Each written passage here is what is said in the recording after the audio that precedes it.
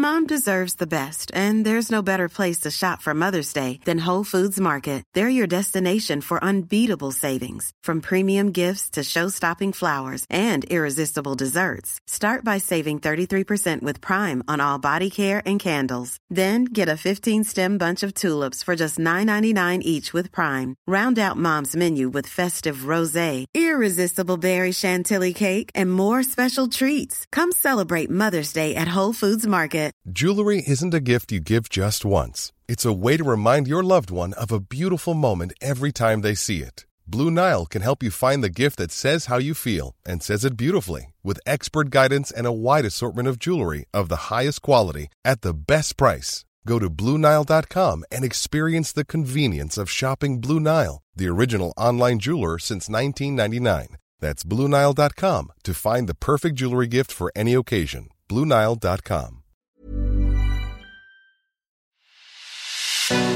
It's The Ancients on History Hit.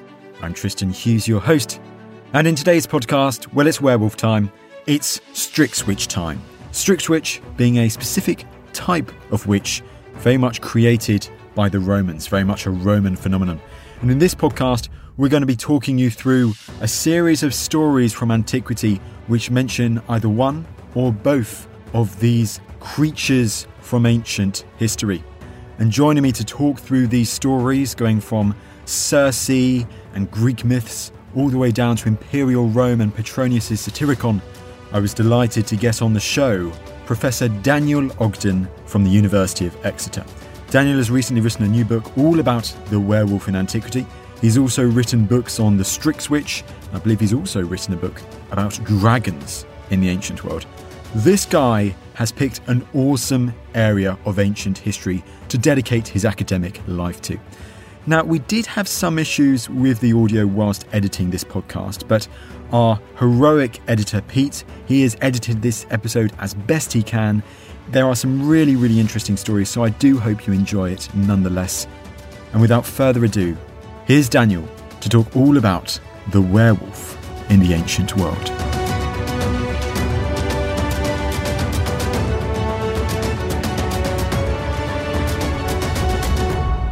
Daniel, thank you so much for coming on the podcast. Delighted to be here. Now, move over, medievalists. We see the werewolf in the ancient Mediterranean world. That's right, yeah. And first of all, Daniel, of all these mythical creatures, why the werewolf? Well, I think really the question is why not the werewolf? Because werewolves are ancient and they are persistent features of Western folklore. So, given that that is the case, it's something that has to be argued for, but that is the case, then of course we're going to find them in the ancient world. It certainly is a really cool topic and a really unique book to write, I must admit. So let's dive into one of these most extraordinary passages from the ancient literature that we have, also one of the most amazing. Daniel, first of all, what is Petronius' Satyricon? Petronius' Satyricon is a Latin novel, or I should say what we have of it is a fragment of it. Now, if you go into a good bookshop, you can buy a Penguin Classic. It's a sort of regular length book called Petronius' Satyricon. And it's a good read. In some ways, a challenging read because it's very elusive in many ways. But what you might not initially realise when you get hold of that book is, in fact, it's only something like an eighth of the original novel. So the original novel was titanic, something like War and Peace. And we just have this chunk of it, which is actually, a decent length novella, frankly, still.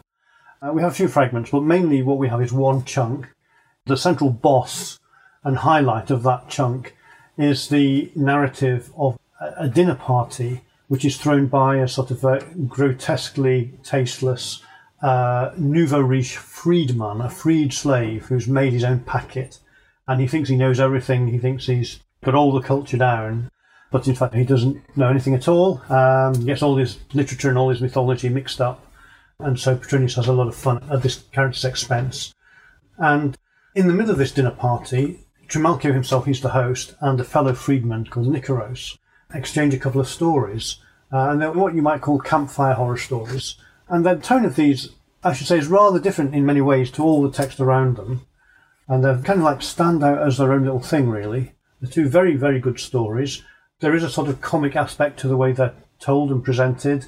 And Petronius, as he's a very sophisticated writer, is playing some sort of literary games. But nonetheless, despite all that, what we have here are two fantastic, clearly very typical tales from Roman folklore. So one of them is about the werewolf. Nicaros' tale is about the werewolves. The werewolf, I should say. And Trimalchio's own tale is about some witches, a category of witch called the Strix-Witch. Wow, I mean, the Strix-Witch, we'll definitely get onto that in a bit, I'm sure. But the story of the werewolf in this text by the Freedman, what is the story with the werewolf? Right. Well, it might be simpler just to read out. I thought you might ask about this. I won't read the whole thing, but just to set it up. So Nicaros, as I say, is telling a story back from his youth. Obviously, he's an older man now. And he's telling how one night, the setting is not entirely clear, somewhere in Campania, not very specific about the details. He tells how he set out with a soldier friend who was staying with his master. He was still a slave himself at this point. He set out to make a visit to his girlfriend, Melissa, who had a pub and a farm. I guess it was an elaborate tavern, and I guess they kept the animals that they need to sell to their customers. Anyway, so he's talking about making the trip by night. And from now on, I'm going to just read out my own translation of Petronius' story. Absolutely no problem. The moon was shining like the midday sun. Now I have the moon already there. The moon was shining like the midday sun. We arrived among the roadside tombs. My man went for a pee against a gravestone. I held back, singing and counting the stones. Then, when I looked back at my companion, he'd taken all his clothes off and laid them down beside the road. I almost died of fright. He peed a circle around them and suddenly became a wolf. He began to howl and ran into the woods. At first I didn't know where I was, but then I went to his clothes to pick them up. They'd turned to stone. Whoever died of fright, if I didn't then? But I drew my sword and hacked at the ghosts until I arrived at my girlfriend's house. If you'd come earlier, she said, at least you would have helped us, for a wolf got into the estate. He was draining the blood out of the flocks like a butcher, and even if he got away, the last laugh was ours, for our slave managed to get a spear through his neck. When I heard this, I couldn't even think of sleep, but when it was fully light, I ran off home. My soldier was lying on his bed like an ox, and the doctor was tending to his neck. I realised that he was a skin changer, a versipalis, and I couldn't thereafter bring myself to taste bread with him. Wow, that's quite a story. And for the words that he uses for this time, is this quite a unique story mentioning a werewolf? Well, there aren't that many stories from the ancient world. One of the jobs I've given myself in this book is to try to not only collate, as it were, such obvious stories as do remain, but try to reconstruct others that might have existed through allusions in other texts. And I suppose there's probably about 4 or 5 decent stories we might talk about. This story in itself, as I say, it's a complex text. I mean, one can enjoy it just as a pure romp, and one should, but it is a complex text, as one can see if one reads between the lines. So, for example, that very last line of the story was, and I realised he was a werewolf because of the very common motif in medieval werewolf stories, and indeed early modern ones, the motif of the identifying wound. Okay, the wolf got a wound through its neck, this man has a wound in his neck, therefore he's the werewolf. But it's a bizarre detail in this story, given that he had already seen the guy turn into a wolf. So we get the sense that, in fact, there's a whole world of folkloric werewolf stories out there with a sort of recurring set of motifs.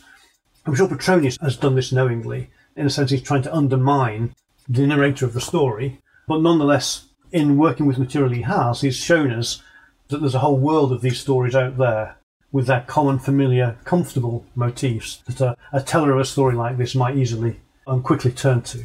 Of course, I guess it provides an insight into perhaps the many, many stories that we've unfortunately lost because of antiquity. Exactly that, yes. But Daniel, what is so interesting there, one of the other aspects, because I'd love to mention this now, and you kind of highlighted it earlier, was in this story we also hear of something, of an aspect which seems to be linked with the ancient werewolf, which is ghosts. Yes, indeed. So it's a surprising thing, isn't it? Well, in some ways it's surprising, in some ways it isn't.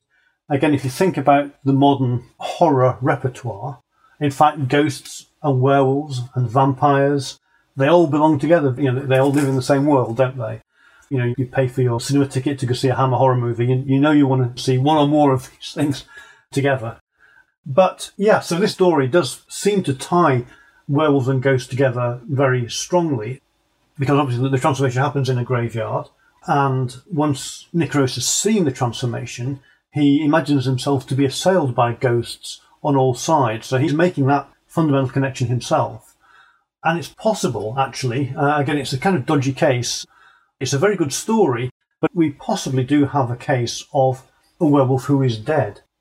Now we think, well, ghosts are dead, vampires, I guess, are kind of dead, or undead. But werewolves are living, aren't they, for us? Werewolves are live things. But in the ancient world, probably they could be living or dead. And the story to tell here is the story of the hero of Temessa. Again, you mentioned this already yourself. So there are different accounts of it, but if I can sort of just draw them together, what seems to have happened is that one of Odysseus's men, Polites, when Odysseus on his travels back, his circuitous travels back home, called in southern Italy at a place called Temessa, his crewman Polites raped a local girl, and therefore the locals stoned him to death, appropriately. But unfortunately, his ghost came back. And his ghost was a very terrible ghost and not at all happy about the treatment he just received. And it was a marauding ghost that would seize and destroy people randomly. Eventually, they sort of came to a sort of an accommodation with the ghost, whereby the ghost had a sort of cult. Polites had a cult, and they would offer to him the prettiest girl they had every year. I guess they had a beauty contest. Not so much of a first prize, though. And they would give it to him. Now, it's not entirely clear what giving her to him consisted of. And, well, this is all myth anyway. Possibly the idea was that she was just sort of giving to him, and he had a kind of droit de seigneur, that he deflowered the girl and then she was sent off again. Or, and this does seem to be one strand in the story, he basically ate her, killed her and or ate her. And ultimately, the hero, in both senses of the word, Euthymus, comes along, Euthymus of Lockery, falls in love with the girl who is about to be given to the so-called hero of Temessa, and decides to go up against the hero, and we're told chases him into the sea, and that's the end of the hero. What's so interesting about all this, you might be saying, where are the werewolves? Where are the werewolves? The hero is described as a demon, a daimon, which can mean ghost. He's also described as a phasma, I think. But anyway, he's a ghost in a wolf skin. Now, I don't think that means, he's just wearing a wolf skin as a fashion choice. He is basically inside a wolf skin. So he is, I think, he is a dead werewolf. And that's maybe a bit strange for your listeners to think that werewolves could be dead, but it would be less weird if you have any listeners in the Balkans, in places like Greece or Bulgaria, where they have the Vrikala Kas, and the Vrikala Kas is variously interpreted. This famous monster terror they have is variously interpreted as either a vampire or as a werewolf. So there is that sort of notion of the dead werewolf, I think, in that part of Europe. Still today. Is that one of the really interesting things of studying this ancient werewolves, as it were? Trying to look at what the text that we have surviving and trying to think, could this be a werewolf or is this something else? What is this creature that's mentioned? Yeah, well, of course, I suppose the philosophically minded might want to approach these texts with a definition of a werewolf in their mind. I've tried to keep quite an open mind about it, and I'm happy to consider anybody that changes into from between human and wolf form as a potential example. I suppose it might be different if we have somebody who's turning into a whole range of different animal forms. You might say, well, he's not a werewolf, is he? But the stories I'm talking about, that is the transformation. I mean, you might say, what's special about wolves? Why change into a wolf? Why single out that animal to change into? Well, I think there's a number of reasons. First of all, I think a wolf, I suppose wolves, even European grey wolves of yesteryear, probably a little bit smaller than an adult person, but they're kind of in the ballpark of our size. It's not such a stretch, as it were, to think of the same bulk of person being transferred into a wolf. So there is that sort of fellowship in a strange way. Wolves are often, of course, said to be sort of the iconic wild creature, the most savage, cruel, wild creature.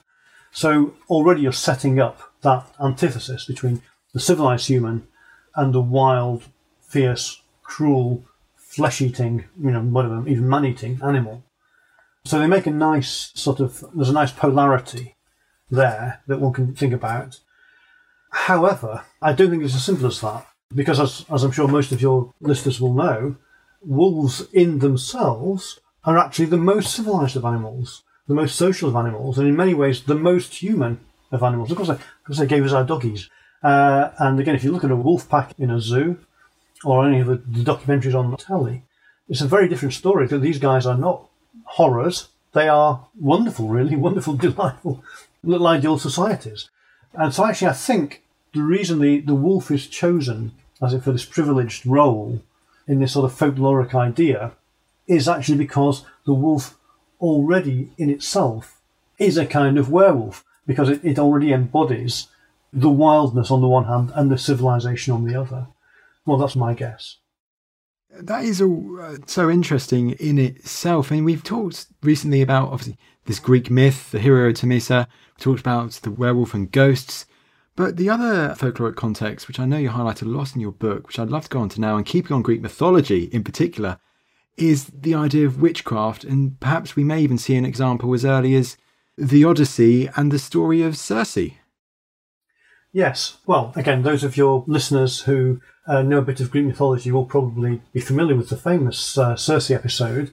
And what Circe does is, of course, change Odysseus' men into pigs. But when Odysseus' men first approach her house, they find it surrounded by seemingly tame wolves and lions. Wolves are mentioned first. Again, so that we're hearing the story through the mouth of one of Odysseus' sailors. And he presumes that somehow they've been bewitched. So that leaves it vague in a way, and people do debate about whether these are wild creatures that Circe has magically tamed to be her pets, or whether they are, just like Odysseus' crewmen are about to be, human sailors who've arrived at the island and she's arbitrarily changed them into these other animals, in which case they're getting into the werewolf frame, as it were. Now, although scholars debate it, in fact, if one reads Homer carefully and reads on a bit further into the description of the episode, it is quite clear that Homer's view, whoever Homer was, is that they are precisely that. They are human beings who have been transformed. So it then becomes very interesting that, as it were, that the first creature that we learn of Circe transforming, the first one that's mentioned, is a wolf. And one begins to think, well, why is the wolf first? Well, perhaps because people are already familiar with the idea that witches will turn people into wolves. So if Homer's, let's say, 8th or 7th century BC, and this is in regard to Circe changing people into wolves, it's not whether it actually happened or not, it's the fact that this is in their imagination that far back. Oh, of course. Yeah, sure. And so going on from that, we've talked about mythology, let's go on to actual history itself, and the father of history, at least in the ancient Mediterranean world, Herodotus, because he mentions a case as well, doesn't he? Yes, it's very interesting, although there's not much there. It's a killer reference for werewolves, but unfortunately it's frustratingly succinct. Now, he just talks about people called the Neuri, who are associated with the Scythians, and he says that they're wizards. Goetes is the word he uses, which we normally translate as wizard, and that every so often they turn into wolves, and it's implied back. So, brief as it is, and frustratingly under-explained as it is, that's a very clear statement of werewolfism, and it's such a shame that it doesn't tell us any more about them. But it's so interesting how, and it even seems to be just that one word, goetes, which can give it that clear link to sorcery, to magic that we talked about earlier. Yeah. Okay, well, let's move on then from that, from Herodotus and Greek history. So let's then go on to the Roman stuff, our next example. And this is, forgive me if my time's wrong, but this is late Republican Rome, and in Virgil's text, because that's when we next hear possibly of another reference to the werewolf. Right, yes. Again, it's very succinct. This is Moiris. Yeah, so in Virgil's Eclogues, we just hear of Moiris, who, I assume he's a male sorcerer. I mean, the name Moiris is ambiguous. Could be a female name in terms of its form. I just noticed the other day, I forget where it was, that some scholar or other had assumed that Moiris was a female, was a witch. But the reason I think Moiris is male is because Virgil uses the name Moiris elsewhere in the Eclogues for clearly a different person, but that person is male. So I think it would be rather weird if Virgil was flipping genders on the same name within the same work of poetry, as it were. So we're just told that he uses herbs, he can call up ghosts, and he can turn himself into a wolf. So, as again, it's a passing reference. There are many sort of what I tend to call thumbnail descriptions of witches and their powers in ancient Roman poetry. less so wizards, but this is kind of like a parallel thumbnail description of a wizard and his powers. And it's nice to have it there. So these are basically, so the use of herbs, as a witch would use for that matter, for various effects. The calling up of ghosts, the manipulation of ghosts, again, for various magical effects. And right in there with these, you might say, these basic elements of the magical repertoire is turning into a wolf. So although it's a very brief passing reference, but it's a very kind of informative one for the way the werewolf fits into the ancient Roman imagination at that point.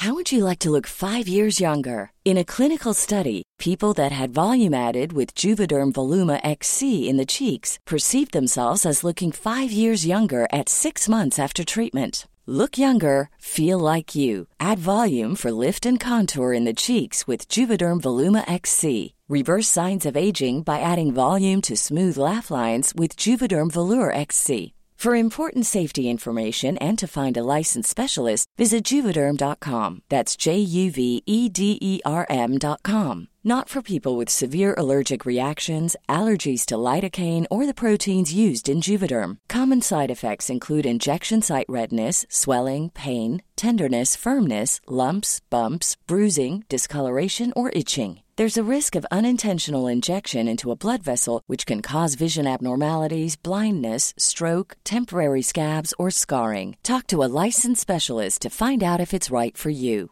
Quality sleep is essential. That's why the Sleep Number Smart Bed is designed for your ever-evolving sleep needs. Need a bed that's firmer or softer on either side? Helps you sleep at a comfortable temperature? Sleep Number Smart Beds let you individualize your comfort, so you sleep better together. J.D. Power ranks Sleep Number number 1 in customer satisfaction with mattresses purchased in-store. And now, save 50% on the Sleep Number Limited Edition Smart Bed for a limited time. For J.D. Power 2023 award information, visit jdpower.com/awards. Only at a Sleep Number store or sleepnumber.com. Ryan Reynolds here from Mint Mobile. With the price of just about everything going up during inflation, we thought we'd bring our prices down.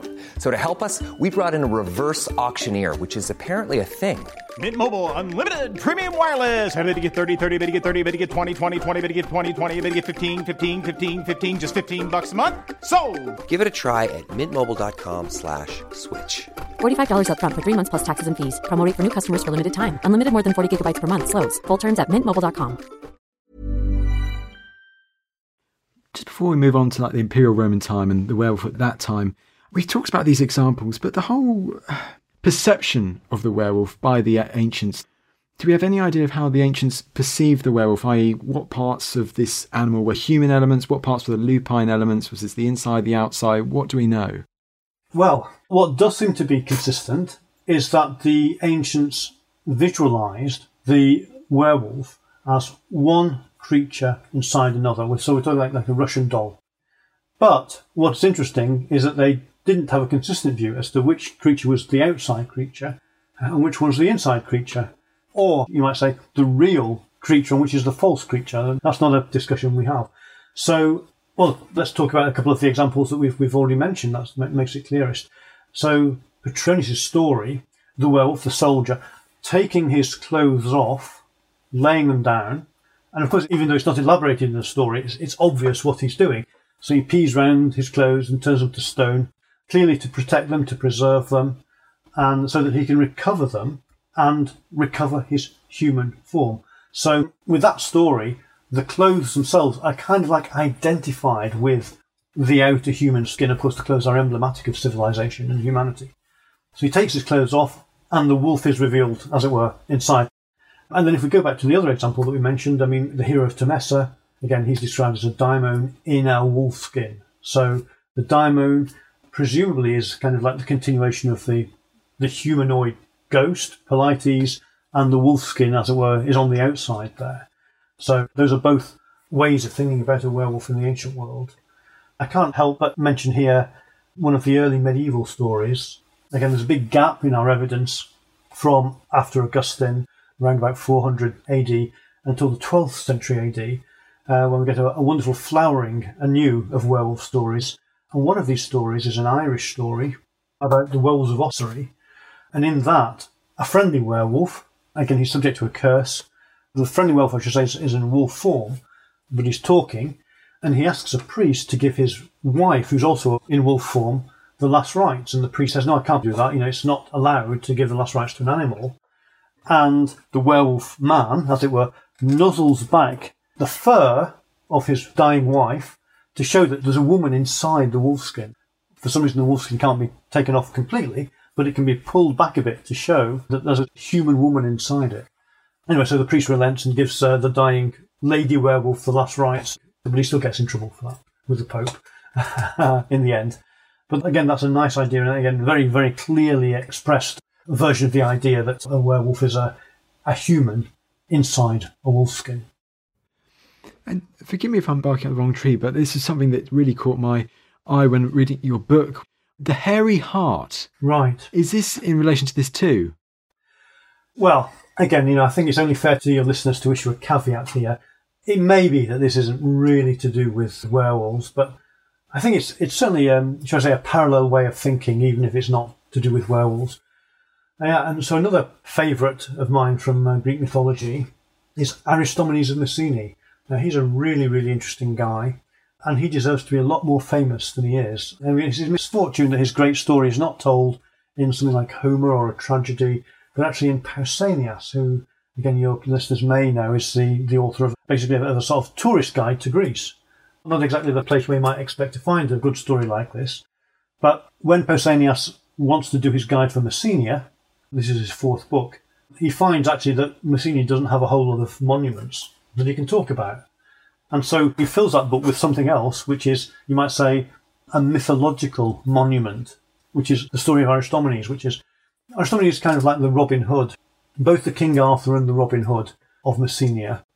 So, very interesting guy. In his most distinctive episode, he's captured by the Spartans. We're in the age where Messenia is constantly at war with Sparta, and eventually Sparta will conquer Messenia and enslave the population, but Aristomenes is the great resistance hero before that finally happens. He's captured by the Spartans at one point, and they decide to execute him by throwing him, along with a lot of other captured warriors, down a crevasse, which they call the Kaiadas, down this sort of deep hole.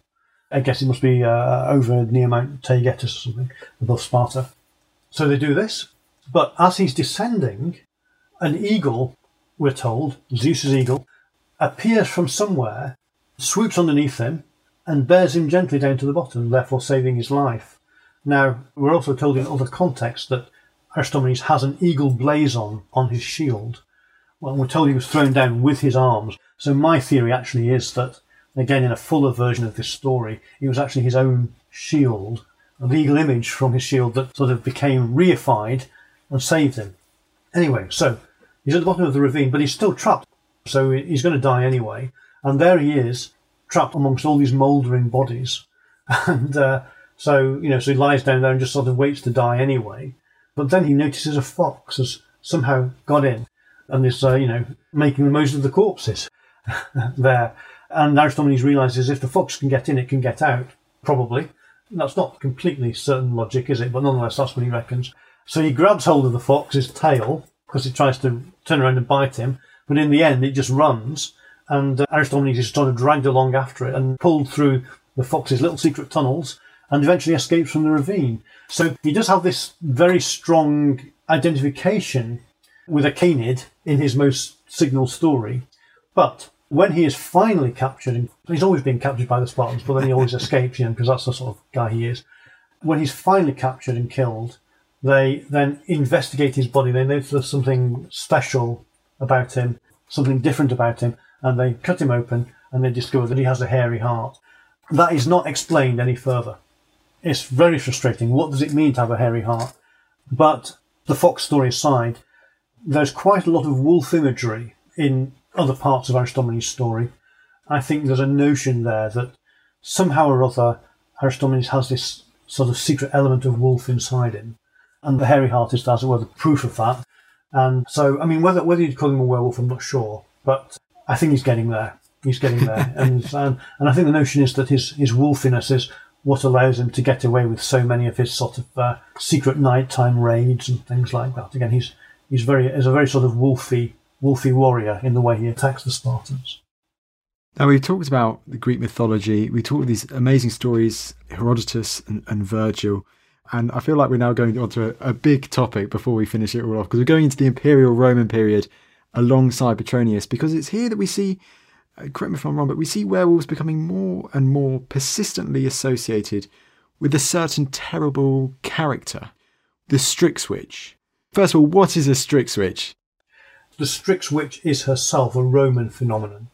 She does have affinities in Greek myth and lore, things like Lamias, but basically the Strix-Witch is a Roman phenomenon. Now, in summary, what does she do? Typically, she's always a woman. There may be male Strixes later in the medieval period, but certainly in ancient Roman terms, they're women. They're old women. They transform themselves either into owls, and the word Strix actually is supposedly a form of owl. We typically translate it as screech owl, but whether it is really tied to a particular variety of owl is less clear. They transform into this owl, or they project their souls from their bodies, and in either form they seek to penetrate domestic houses which have little babies in them, in order to either steal the baby as a whole, to kill it, to drain its blood, to steal its body parts, either openly or, more likely, surreptitiously. Somehow they can get inside and steal inside parts and disappear. And actually it's not entirely clear what they're doing with these parts. They're probably by default eating them. And again, they're old women, so probably this is a way of recovering youth. It's possible that they're retaining the body parts for various other magical operations. If you think about Apuleius' novel, we get a description of a witch's, not actually a Strix witch, but a more general witch's laboratory or workshop, the workshop of Pamphili. And again, she's got all these jars with little body parts in, which she's going to use to evoke ghosts, the ghosts of the relevant body. So that could be happening too. And there are various ways of protecting against the Strix witch, including using various plants to guard doorways and windows and to hang around the baby's neck to protect it. So we're very much here, and maybe your listeners are already ahead of me, we're kind of in the world of the vampire here. Strix witches are not dead. They are living, but they're after blood, and they can be deterred by strategically placed plants, like the garlic in Bram Stoker's novel. So, yeah, I should say the Strix witch is very much an antecedent of the vampire. I mean, it's not really right to call her a vampire, but she's scratching that itch for the ancients that the vampire scratches for us. So obviously she has this iconic and central ability to transform into an owl, but in these ancient Roman texts there is a kind of hint that secondarily they also transform themselves into wolves. Again, it's not entirely clear why, but it's something they can do. But yes, that does sort of bring werewolves and Strix witches together a bit. If we then focus on Petronius Satyricon, because we've been using that example already so far, of course you may use many other brilliant examples in your book on this topic, but it's so interesting how we've talked about the relationship between the werewolf and the ghost in this tale before, but you also mentioned earlier how included in this story are also the Strix witches. So in this whole story, it seems like you've got perhaps an ancient equivalent of the vampire, the Strix witch, you've got the werewolf, and you've got the ghost elements of it all together. Yes, I should say scrupulously that with Petronius we've got two separate stories. As I say, so Trimalchio. Oh, okay. Yeah, Trimalchio is telling this story of the Strix witches, and actually that's a good little story itself. It's maybe worth telling briefly. So Trimalchio talks about when he himself was a young slave, and they had a young boy in the house, again a young slave who had died, and he was laid out ready for burial the next day in the house, and the house was beset by Strix witches, not one but a whole coven, let's say a coven of them. They couldn't be seen, they were invisible, they just heard the screeching. And perhaps since they couldn't be seen, these are soul projecting Strix witches. Now you might think that a soul can pass through any little crack in a house or any little keyhole or anything, but what's interesting is that the witches trick the householders into opening the door. Basically there's a sort of big lunking slave called a Paphlagonian, and described as a Paphlagonian I should say, in the house, and he runs out and manages actually to kill one of the witches. Again, we hear a scream, but we still don't see her. And then he returns, but the other witches have got to him and they're giving him a magical beating. So he's sort of black and blue, and he's raving mad. So he raves in his bed for a few days and then dies. So that's the witch's revenge on him. But clearly, also, because he opened the door to go out and attack them, that's how the witches got in. And when the household has finished fussing around the Paphlagonian and they return to the dead boy, he's gone. And he's been replaced by a sort of straw dummy. Somehow the witches have managed to infiltrate into the house. So again, it's a very sinister, very creepy story, even though it's sort of told for laughs in a way. So that is a separate story to the werewolf story. But, as I say, it's like, which film are you going to watch other than Hammer Horror Double Bill? These creatures still belong in the same general story world, even if they're not quite brought together in the same story. That's going to be the next thing. I mean, forgive me, I was just thinking of an Ancient Being Human episode, to be honest. But that's why I remember growing up watching those films with the vampire, the werewolf and the ghost all living together in the same house. You mentioned story right there, because that was what I wanted to really aim at next, because this is an extraordinary series of stories that we've talked about so far in this podcast. And this idea of the story, I mean, what context do you think these stories were told in antiquity? Well, that is a good question. I mean, I think probably stories were told everywhere. But if we look at ancient texts, we can see that, as it were, them describing themselves the sorts of context in which stories like this might be told. Now, I've already been talking so much about Petronius. Let's go back to that. So these are a pair of stories told at a dinner party. And again, it's kind of a strange, posh dinner party, even though the people in it aren't posh. But one can well imagine that any dinner party as it gets late at night, these sorts of stories might come out. Let me revert to that phrase once more, campfire horror, And if we go back to Apuleius' novel, there's a fantastic story about witches, not exactly Strix-Witches, but they're very similar and they plunder people for body parts. There's a wonderful story told right in the first book of that novel, and it's told between travellers on the road. And one can see these are stories of the road. These are stories to, as it were, to lighten the journey, aren't they? And another thing that's worth saying is that a lot of these weird stories involve innkeepers. I mentioned that Melissa and her husband kept an inn, and again, the witches in this first book of Apuleius, they're innkeepers too. The fact that the innkeepers keep coming round like this in these weird and wonderful stories preserved from the ancient world rather suggests to me that actually the inn, the tavern, is a place where you tell these stories. And I think that's why they're included. That's why they're a recurring theme. But again, that's stories of the road, isn't it? But there are other contexts too. You might say more formal contexts in which stories of this sort are preserved. What is clear more generally in the ancient world is that temples served as museums in all sorts of ways, but museums both of things and museums of stories too, I think. Often stories attached to things in the museum, in the temple rather. So, for example, Herodotus, whom you mentioned before, has all sorts of wonderful weird stories to tell about Samos. And what's interesting about these stories, he has 5 or 6 stories about the island of Samos. What's interesting is that each one of them features an object which somehow or other ended up on display in the great temple of Hera there. And so what becomes apparent is that Herodotus has had the tour of the temple, and an old trusty temple warden has taken him round, looking at the walls and all the displays and told him the story that attaches to each object. And these are the stories that Herodotus is giving us in turn. Oh, by the way, also I think it's the Heraeon at Samos, but certainly some temple somewhere, they found some nice, not exactly dinosaur bones, but, prehistoric, mega beast bones, like a Miocene giraffe or something like that. That was actually in the ruins of the temple, so clearly, you can see what's going on there. Somebody's found these amazing bones. They've taken them to the temple, and that's where they're on display, and of course a wonderful story will have been spun around them. This is the dragon that so-and-so slew or whatever. And so temples in the ancient world were really fascinating places, I think. Locuses for storytelling. And, just broadening that out. The great Pan-Hellenic shrines like Olympia too. Pausanias, again, has lots of weird and wonderful stories about different great athletes from the past. And these seem to have been attached to, not physically attached, but attached to statues and monuments for these athletes that he's seen at Olympia. So again, I think, the local temple warden, or temple wardens, there would have been thousands of them, have been sort of, pumping up the tourists with all these great stories. David, just listening to that, all that we've been chatting about for the last 40 minutes or so, all these different examples, I know there are more. I shan't mention the Arcadian Lucaya Festival, which seems really interesting in itself. But it just seems that, from an outside, the whole topic of werewolves in the ancient world, it must have been so fun to research. Well, yes, it was, yes. I mean, as I kind of indicated to start with, I didn't really do it in one big blob. You know what I mean? It's just stuff I sort of acquired along the way for the most part, you know, and just sort of salted it away. So, yeah, there wasn't any like one big reveal moment.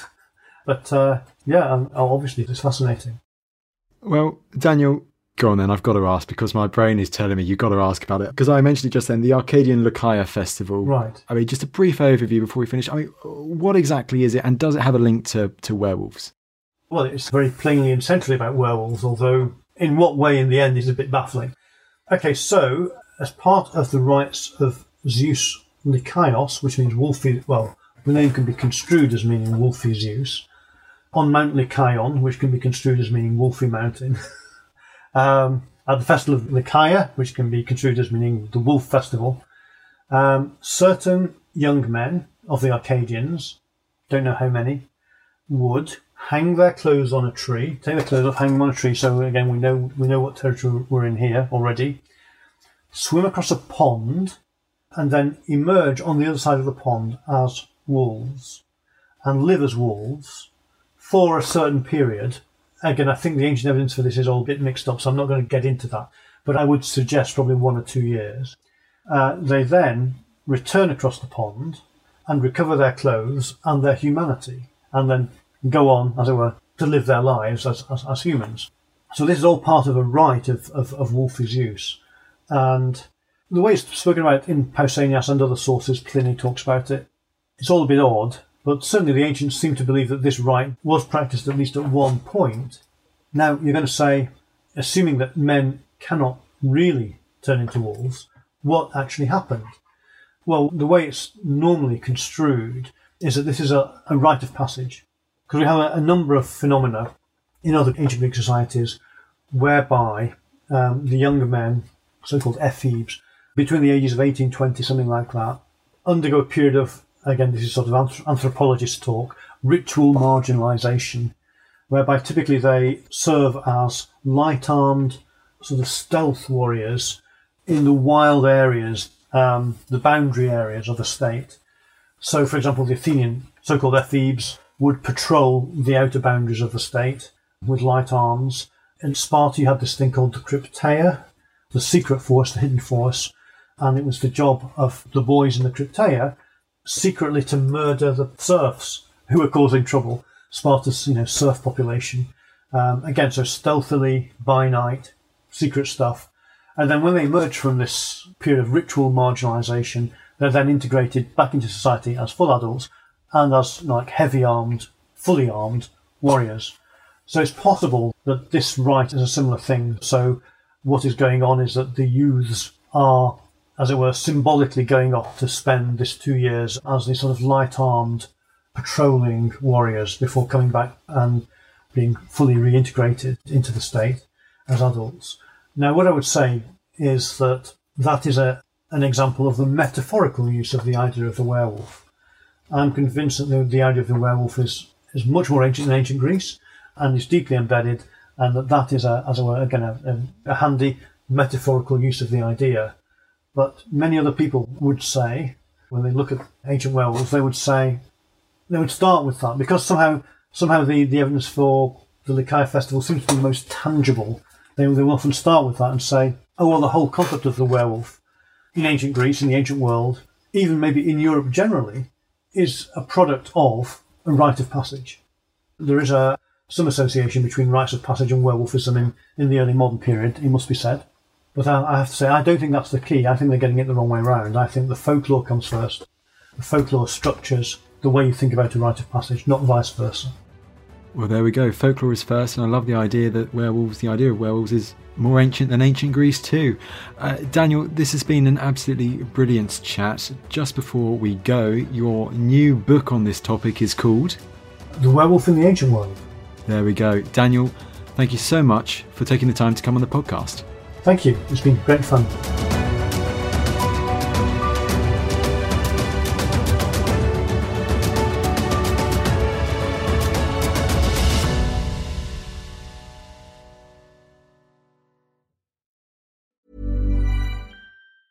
Planning for your next trip?